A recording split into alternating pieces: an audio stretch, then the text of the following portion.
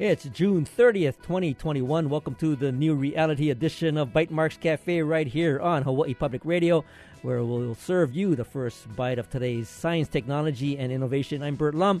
And first up, we'll have Samantha Ruiz here from HiSoup, and she's going to tell us about the next HiSoup event, which is partnering with Code for Hawaii. And then we'll be joined by John Garcia, founder, CEO of Exchange Avenue, and he's here to tell us about non-fungible tokens, digital assets, and cryptocurrency. So please stay tuned for that.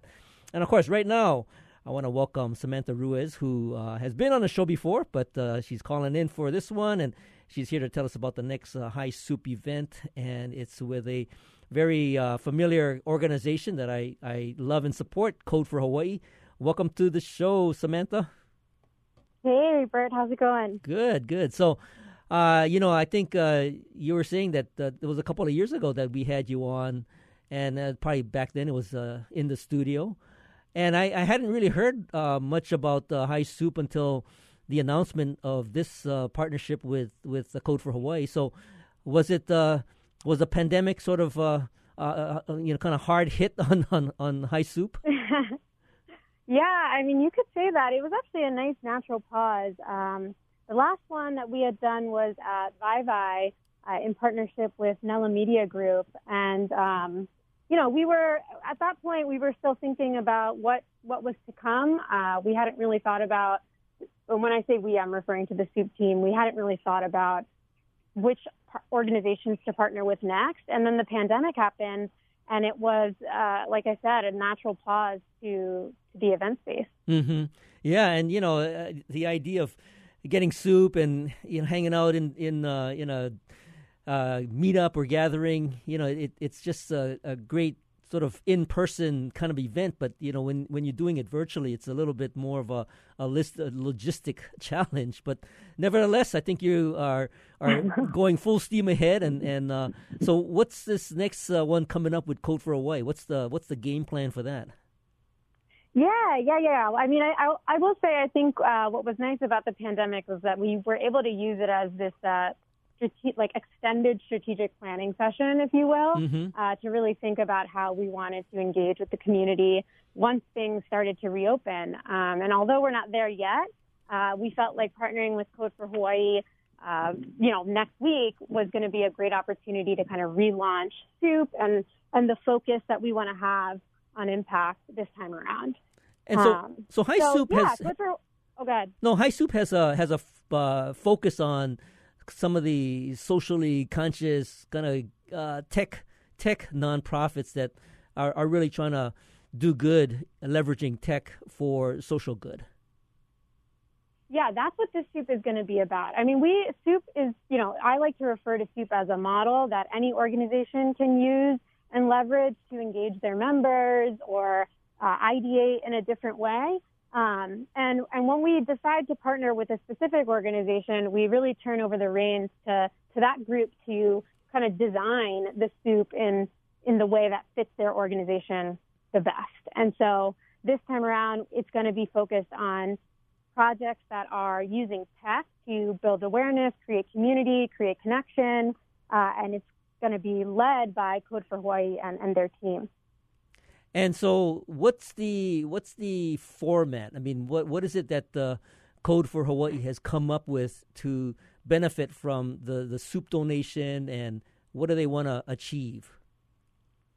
Yeah, so this one's a little bit different. I think when in the conversations that we've had together, the drive for them is really just to get community members to be aware of all of the really great work that's happening in the tech space in Honolulu. I think, sometimes when you're in your own world, it can feel a little isolating because it's your world. And so they're hoping that this platform, the event itself, will allow for people who might not be familiar with Code for Hawaii or be familiar with other tech projects in the space to just get a sense of what's going on and see if there's ways to get involved or just support by participating in the event itself. So what is the format? Are they going to have some companies? I mean, what's the? Can you set the expectation for the night?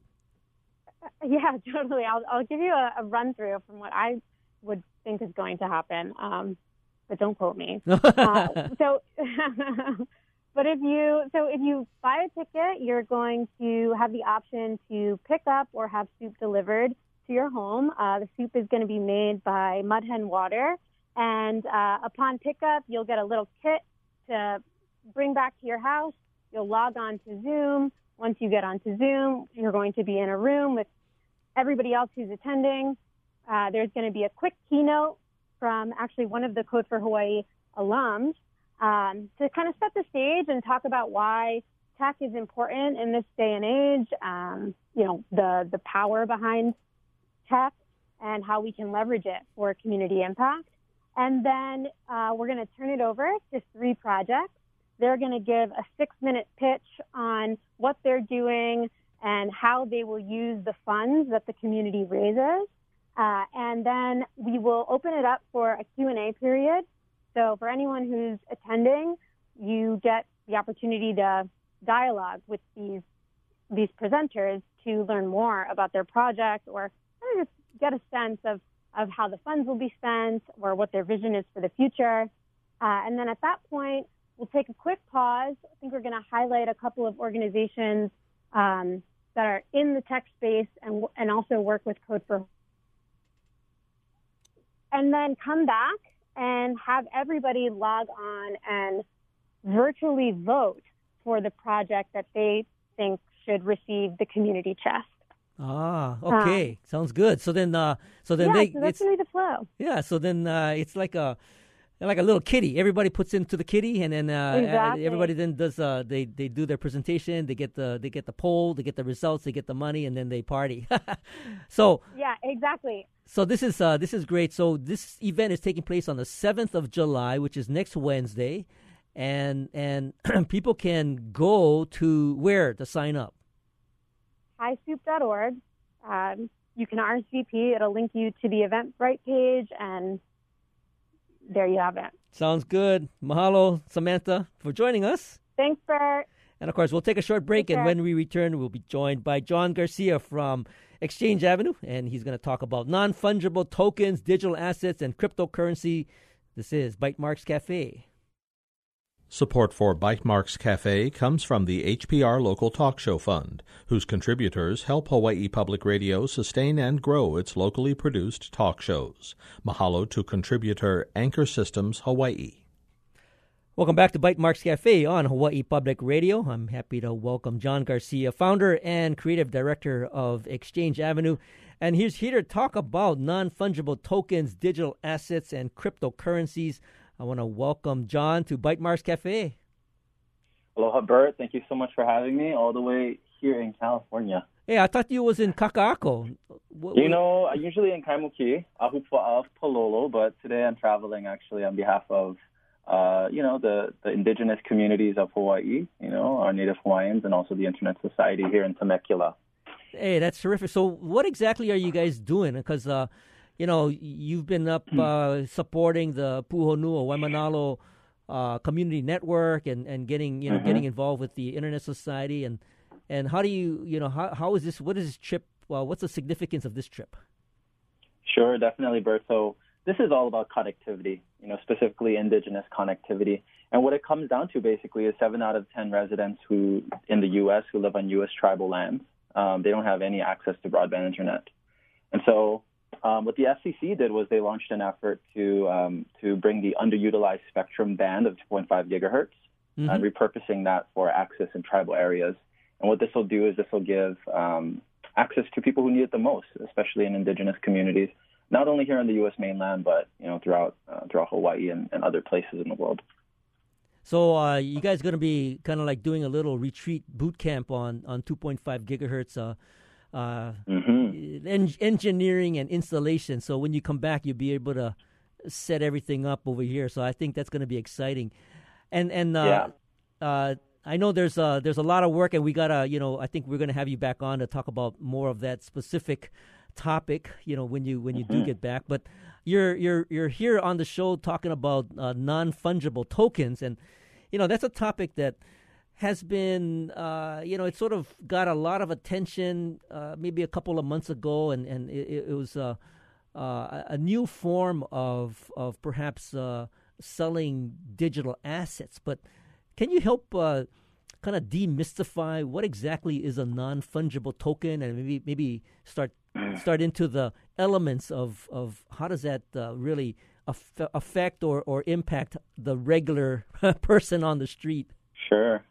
Yeah, definitely. It's definitely bleeding edge. It's also non-fungible tokens are also known as NFT, and it's a tokenized digital currency that's built on blockchain technology that allows an asset owner, so an owner of an item, could be real or virtual, to capture, store, and transfer value between peers on the blockchain network. And so an NFT is a way to represent basically anything unique as an Ethereum-based asset. And NFTs also give a lot more power to content creators, artists, and they're powered by smart contracts on the Ethereum blockchain, which mean that you're able to specify how these currencies behave.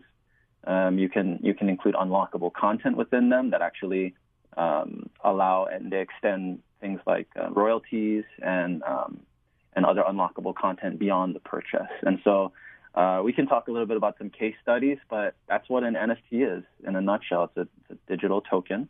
And there are platforms and exchanges that house these tokens and allow people to actually offer them up for auction and then also display them within a collection, which is all in this effort to exist within the multiverse. So let's unpack a little bit of what you just said there. You mentioned Ethereum, and Ethereum is a cryptocurrency, and it's much like what we also hear about, which is like Bitcoin. What is the difference between like an Ethereum and a Bitcoin? So Ethereum and Bitcoin are arguably two of the most popular digital tokens, Bitcoin being the most popular. Ethereum, it runs on something called Ether, and that's part of the Ethereum network. It's actually, they're very similar. They're both digital currencies that are traded via online exchanges. The difference basically is processing speeds, the way that the two tokens, it's sort of like a dialect, right? There's small nuances between the two. Adoption rate, who's using it, and that can affect sort of the value of these NFTs, really. And so, so when we hear about Bitcoin and the price fluctuating based on Elon Musk's latest tweet, it is somewhat of a volatile area to start looking at actually putting some investment into. I mean, at least for Bitcoin. Sure. There have recently been some stories that got out there about NFT values dropping because of the value of Bitcoin, but it really transcends the sort of the fiat market as far as what dictates the value of these. Whenever you're playing around in the NFT space, you want to mint a token. That's the process that one takes to lock their asset into this digital space. You have to actually mint the NFT. There are fees that come along with that in order for you to facilitate the process within the Ethereum network. So if you understand a little bit about how blockchain works, it's basically a network of computers that are processing these micro transactions that allow these cryptocurrencies to be decentralized, which means there's no like middleman regulating it. You have like quicker access to the capital.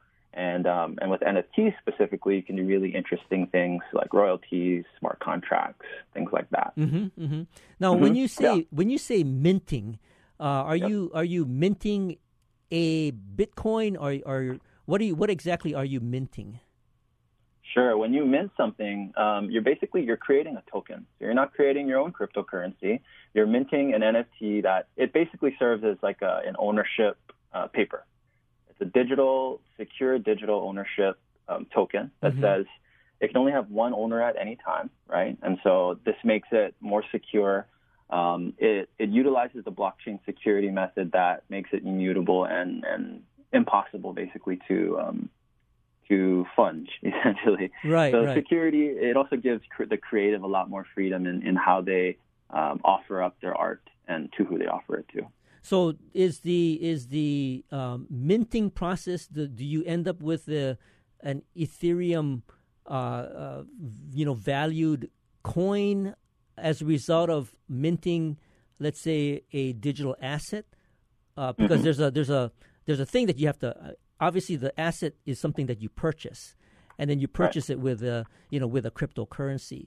But in this description of minting, what is that process of you using your cryptocurrency to purchase a digital asset? Is that what you're referring to as minting? Sure. So it depends on what the item is, right? So if you're a creative, or let's just say you could be anyone. If you have an item, it could be an heirloom, it could be a piece of art that you drew, it could just be a video clip that you took. If you go through the process to mint it, all it says is you're creating a record of authenticity on the blockchain, and you're creating basically a file. You're uploading the image, or you're uploading a representation of what it is, and then these NFTs are stored within your wallet. And so there are a number of different platforms that allow you to mint NFTs. The one that I use is called OpenSea. OpenSea it's a platform. It's an exchange. It's a place where you can display the NFTs that you have. Some of the more popular NFTs have been sold for over 50 million in Ethereum, worth in Ethereum. And it's really interesting to see how people are displaying the things that they're collecting from different cultural and creative influencers out there. Celebrities are also getting involved with purchasing art, and it creates a different kind of connection between the person who is choosing to purchase this asset or this ownership token and what they do with it in perpetuity. Well, one of the items that got a lot of media attention was, I know there's a number of them, and Jack Dorsey, who's the one of the founders of Twitter, actually put his first tweet up for sale as a digital asset. And I don't know, I think he sold it for upwards to $1 million plus. And so, it really, I guess it really depends on what the digital asset is, and maybe obviously some of the celebrity of whoever is that's selling it. And I know there's like basketball, NBA stars that have put up some of the video clips and sold it for quite a bit of money. So there's a really a great kind of like a marketplace that's forming as a result of these NFTs. Correct. It's also changing the way that the market does commerce, I think. For instance, the Mavs are offering season ticket holders an NFT now, where there's actually, like you said, exclusive clips in there. You may have access to maybe a live stream with, like an exclusive press conference. There are some really interesting NFT efforts coming out of the indigenous space. I had an interview a few weeks ago with a publication called Talanoa, and we were talking about a platform called Zed Run. And Zed Run is actually a horse racing platform that utilizes digital tokens to distribute, trade, collect, sell virtual horses. And a lot of these horses are based on actual horses that existed. They ran races, and so every horse has a different characteristic in its speed and its stamina. And so these NFTs, you can keep them, you can hold them, you can collect all these different horses, and they're sort of digitally created by this organization that does this. And then you can trade them. And once, let's just say they release 50 of these Zed Run horses, they're only going to do that drop, and once they're out in the wild, then that's it. And so this contributes to the value of the NFTs. This contributes to how collectible they become. And then there's a platform also that allows you to display all the horses you have. Then you can actually compete against other people. Yeah. I do. Pretty amazing. Yeah, no, I think you hit on something there, which is the kind of like a marketplace, and where these actual digital assets get displayed, and then it starts to create the interest on other collectors, wanting to perhaps trade or buy into that. And so I want to give you an opportunity to talk more about the kind of the marketplace, and especially with some of the creative assets that you've actually personally created, and how you might consider this new NFT platform a way to do some transactions. So we'll hold that thought. We'll be right back after this short break to continue our conversation with John Garcia from Exchange Avenue, and we're talking about non-fungible tokens, digital assets, and cryptocurrencies. This is Bytemarks Cafe. Support for Bytemarks Cafe comes from the HPR Local Talk Show Fund, which helps Hawaii Public Radio sustain and grow its locally produced talk shows. Mahalo to contributor PCAT, Pacific Center for Advanced Technology Training.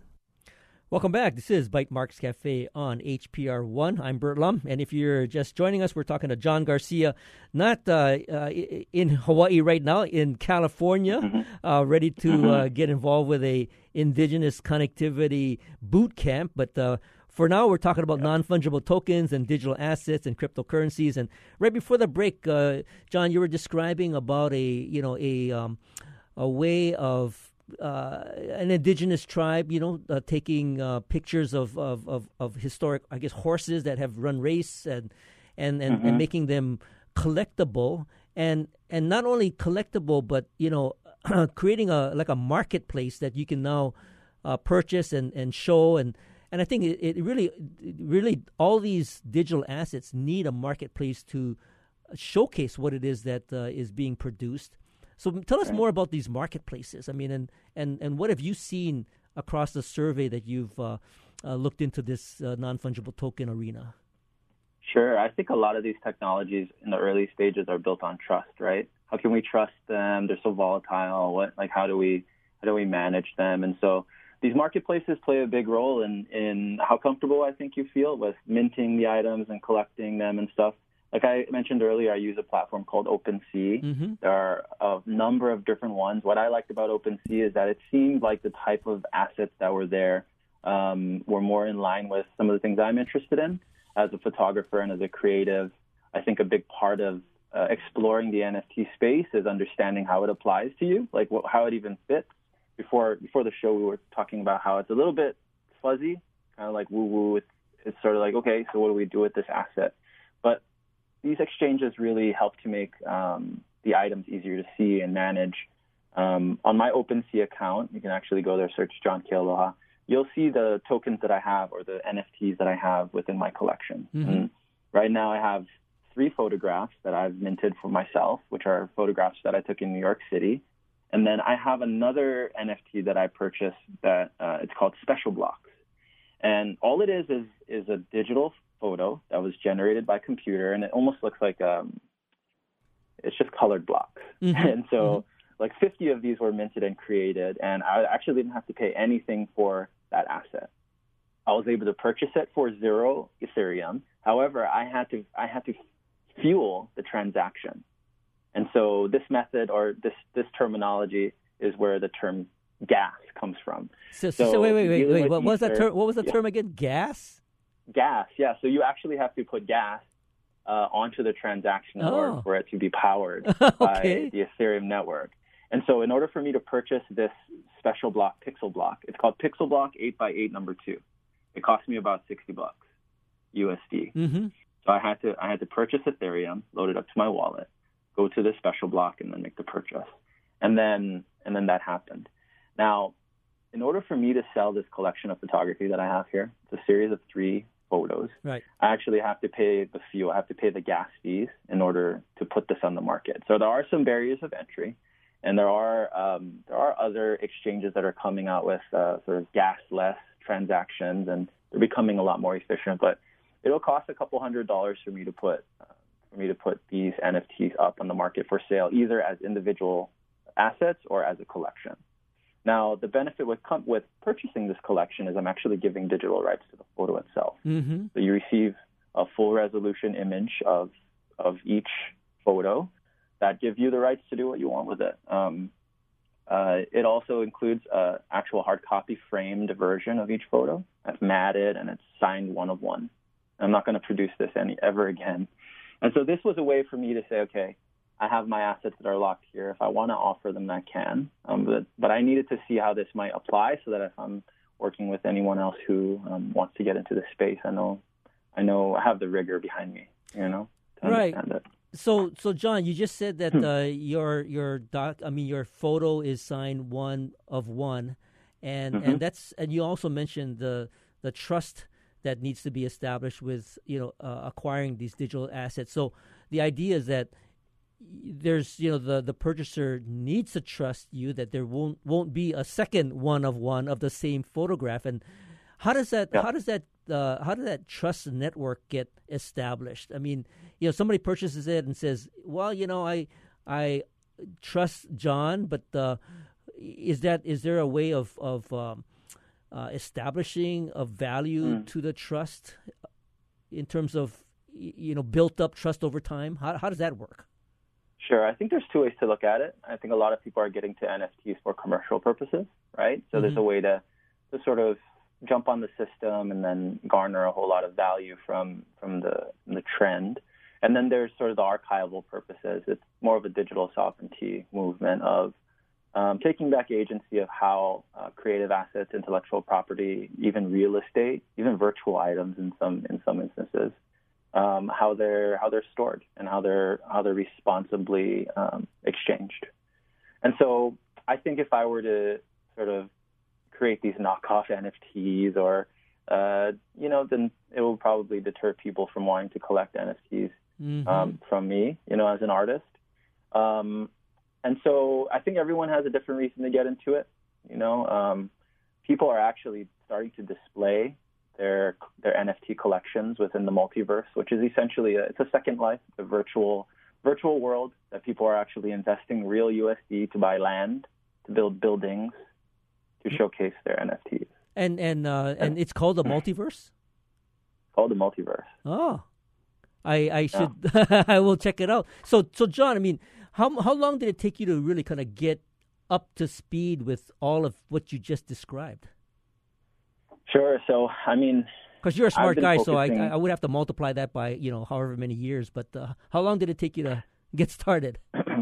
Yeah, I think that my 20-plus year career has been a culmination of moving toward how we exchange between peer-to-peer and how we connect and organize the way that we evolve as a society and as a culture. And so it wasn't until probably about 2 years ago when I started really getting to this world of digital economies. And so in launching Exchange Avenue, we're an exchange for goods and services without the use of fiat currencies. And so you could literally go on there and exchange aloha. And so this idea of how can we tokenize things that we see value in and offer a share of that to other people. And so I look at them really as a vehicle. It's a vehicle for us to store value, compound value, and then do stuff with it. Well, right? That's, and so that's pretty much it in a nutshell, yeah. No, that's great. And if people want to find out more information about Exchange Avenue or work you're doing with NFTs, where can they go? Sure. So exchangeav.com. That's everything about our Ahupua'a inspired economy that's built for peer-to-peer social exchange. And that's a good place to start. Okay, download sounds our good. app and see what we're doing there. Well, thanks, John. I mean, I'll put that up on our show notes for later on. John is the founder and creative director of Exchange Avenue, and of course, I want to thank him for joining us today, and thank you for listening to Bytemarks Cafe. Join us next week when we'll talk to Nalu Scientific about small business innovation grants. If you missed any part of this edition, you can find the podcast of tonight's show on bytemarkscafe.org. And if you have any comments or suggestions, feel free to email me at bytemarks@gmail.com. You can also find us on Twitter. I'm at Bytemarks. Our engineer is David Chong. And you can catch us on HPR One every Wednesday or anytime via the HPR app, iTunes, Google Podcasts, and Stitcher. You stay safe. You stay awesome. We'll see you next week on another edition of Bytemarks Cafe.